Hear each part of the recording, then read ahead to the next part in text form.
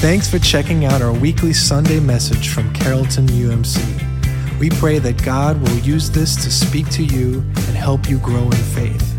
We invite you to join us this Sunday at our 10:30 a.m. 1-hour service, in person at our location in Uptown New Orleans, or live online on our YouTube channel or Facebook page. To learn more about Carrollton, please visit us at carrolltonumc.com. We hope you enjoy this message.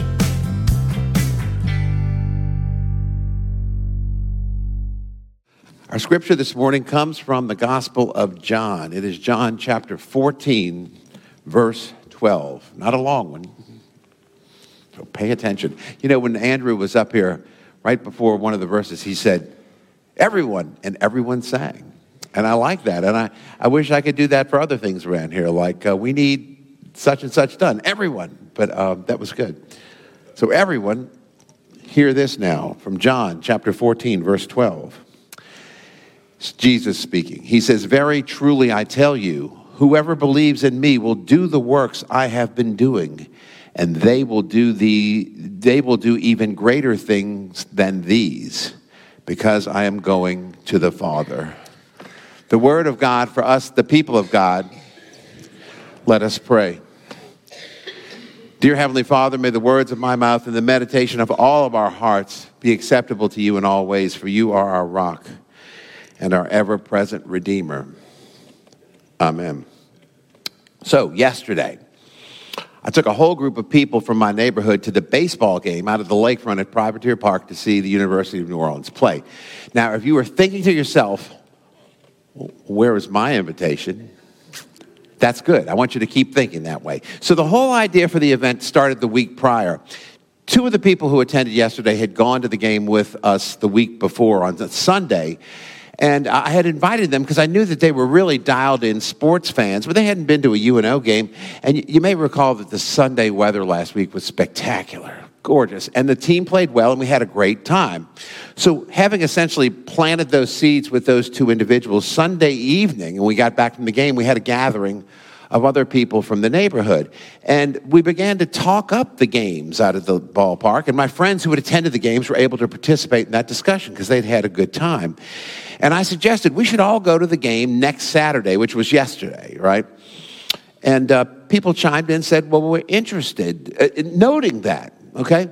That if you live in New Orleans, even if you went to someplace other than UNO for undergraduate, you probably attended UNO at some point, like for summer classes, or you got a master's degree there, or your family members are attended there, or you work there or something, but you have some connection to the university. It's almost universal.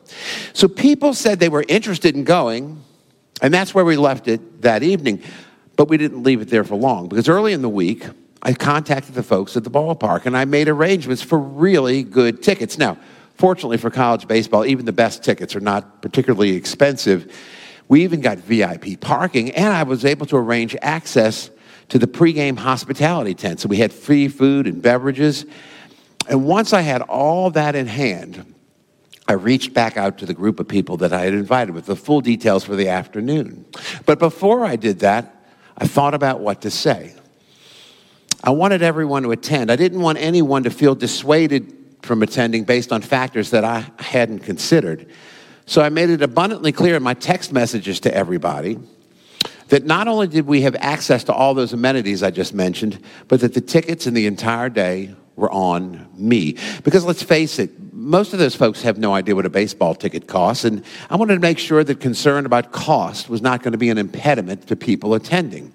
So other than a couple of folks from that group who are out of town, everyone went yesterday, and the team performed well. Can I just say, did you all see the score? They won 35-3. I said, why did they let the other team kick a field goal in the third and fourth inning? I don't know. But we won the game. Everybody had a great time. And I will tell you that I have a group of true converts now to University of New Orleans baseball. And you say to me, what has that got to do with church? I'll get there. There's a pastor out in California named Erwin McManus. He's the founder of a church called Mosaic. It's actually kind of gone worldwide now, who coincidentally has a philosophy degree for his undergrad, like I got out at UNO. And he said this, I'm paraphrasing a little bit. He says, I want to live in a world that if the church is not the revolution that Jesus died to establish 2,000 years ago, then the church ceases to exist.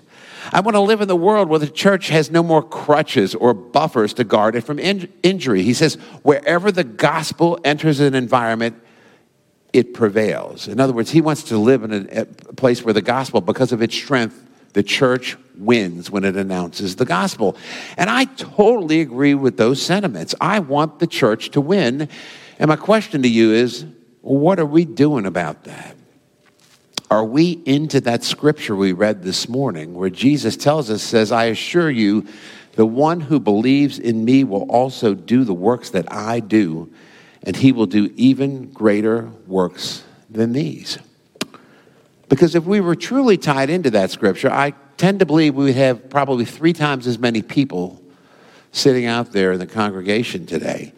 And I'll contend to you that my baseball story compares pretty well to the church setting. I mean, we have a quality product here, right? I mean, we have the best band in the land. Amen? Amen? At least the preacher doesn't preach too long. We have uniformly good weather in the sanctuary. Look, it's blue skies up there. And we have potential fans, or dare I say potential converts, who are our friends and acquaintances and the whole community, frankly, most of whom, because of simply where we are, have some existing connection to the church, even if that connection hasn't been nurtured in some time. But we don't ask. We don't invite. Or if we invite, we kind of throw the idea out and then we just kind of forget about it and never follow up. What if we were more intentional in the inviting, seriously taking into account the things that stand in between the people we invite and having them actually attend church? What if we invite a couple of really close friends to church to start, like people we know where they're going to come because they're our really close friends, and have them enjoy the service? And then when we expand the invitation to other people, we collectively make sure that everyone understands that the music is great, the message is relevant, and that it's free. I don't mean that you have to pay or come in, but seriously, don't you know that people are concerned that when they come to church, it's going to cost them something. It's going to be compounded by some kind of commitment that they don't want to make. And what if you sweeten the deal a little bit? What if you made sure that all the people you invited had transportation to church, and you said we'll all arrive together and we'll all sit together, and maybe you also plan a get-together after church for lunch. And if you think it will make the difference in getting them there and you can swing it, maybe you offer to take care of lunch. And then the folks who hear this and hear your other friends who came the week before and say what a great time they had, they say, well, I'd like to be a part of that. That's a lot of planning and execution, but that is what it takes. I mean, if it takes that much engineering to get people to a baseball game, it will likely take that level of effort to get people to church. We spoke last week about having a vision of God's kingdom on earth. And we said you can't have that vision if you're not tightly aligned with God. You're not tied in or close to God. And while we like that idea of the vision we described earlier from the pastor from California about the church prevailing on earth at every turn, we find that hard to envision because, in fact, we aren't tied into that statement when Jesus said, I assure you the one who believes in me will also do the works that I do, and he will do even greater works than these. We simply don't believe it for ourselves. Deep down inside, we say, ooh, that's kind of a pipe dream. That may become true for a couple of people, but that's not what Jesus said. Think about it. If we really tie into that idea that we can do the types of things that Jesus did and even greater things, would we hesitate to embark on a mission to grow this church? I want you to think about 2 key components of church growth. Number 1, Jesus made it our responsibility to make disciples of other people. He could have chosen any number of other ways to do it, but he picked us to do it, to be his ambassadors. And number 2, Jesus left behind one thing and one thing only on this earth, and it's the church. Nowhere in Scripture is there a statement that says that the church is for some people and then other people can simply ignore it. If you're going to be a Christian, you have to be a part of the church. Now, some of us then say, okay, Pastor, look, we get it. But we thought it would be easier than this. We thought we could wave a magic wand or just open the doors and people would just come on into the church. Now, if I was a jerk, I would say, how's that working for you? But in response, instead, I'll say this. Pay attention. Look at Jesus' ministry. Follow that, and you'll see that the person, Jesus, who certainly had the ability to wave the magic wand, didn't do that, but worked strategically and meticulously throughout his entire ministry to accomplish his mission. He got into the middle of humanity. He did wondrous things. He performed miracles. He walked on water. He raised people from the dead. He did all these things as a display of his power and his authority, vested in him by the Holy Spirit and by the will of God. Jesus unleashing the authority and power of God.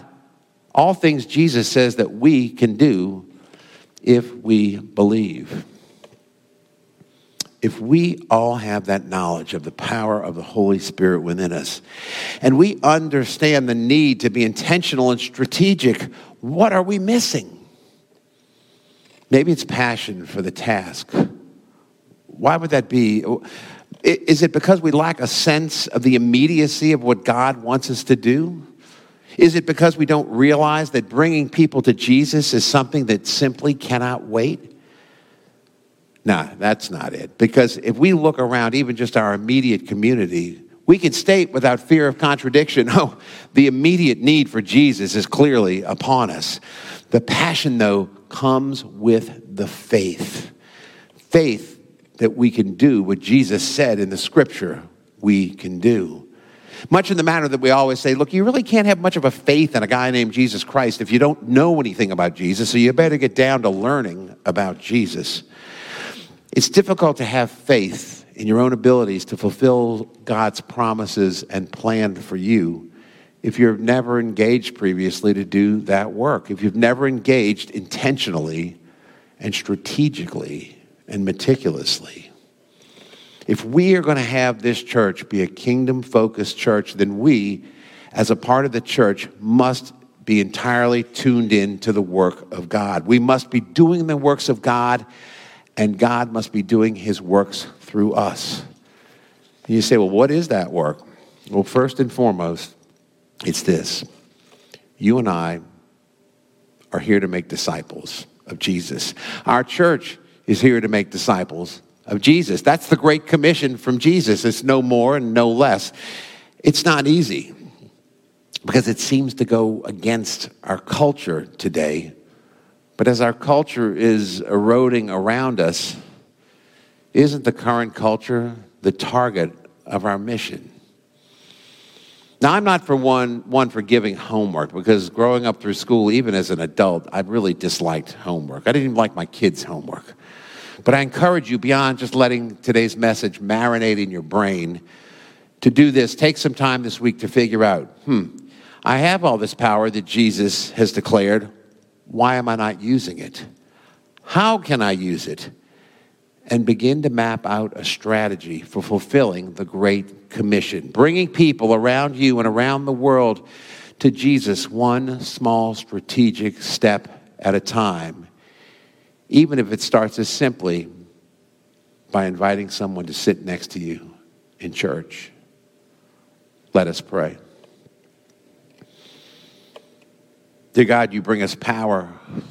Help us to recognize it, to grasp it, to use it to your glory, to bring others to Jesus, Lord, to grow this congregation so that it can become such a force in the community that no one says, where is that church? Carrollton and what?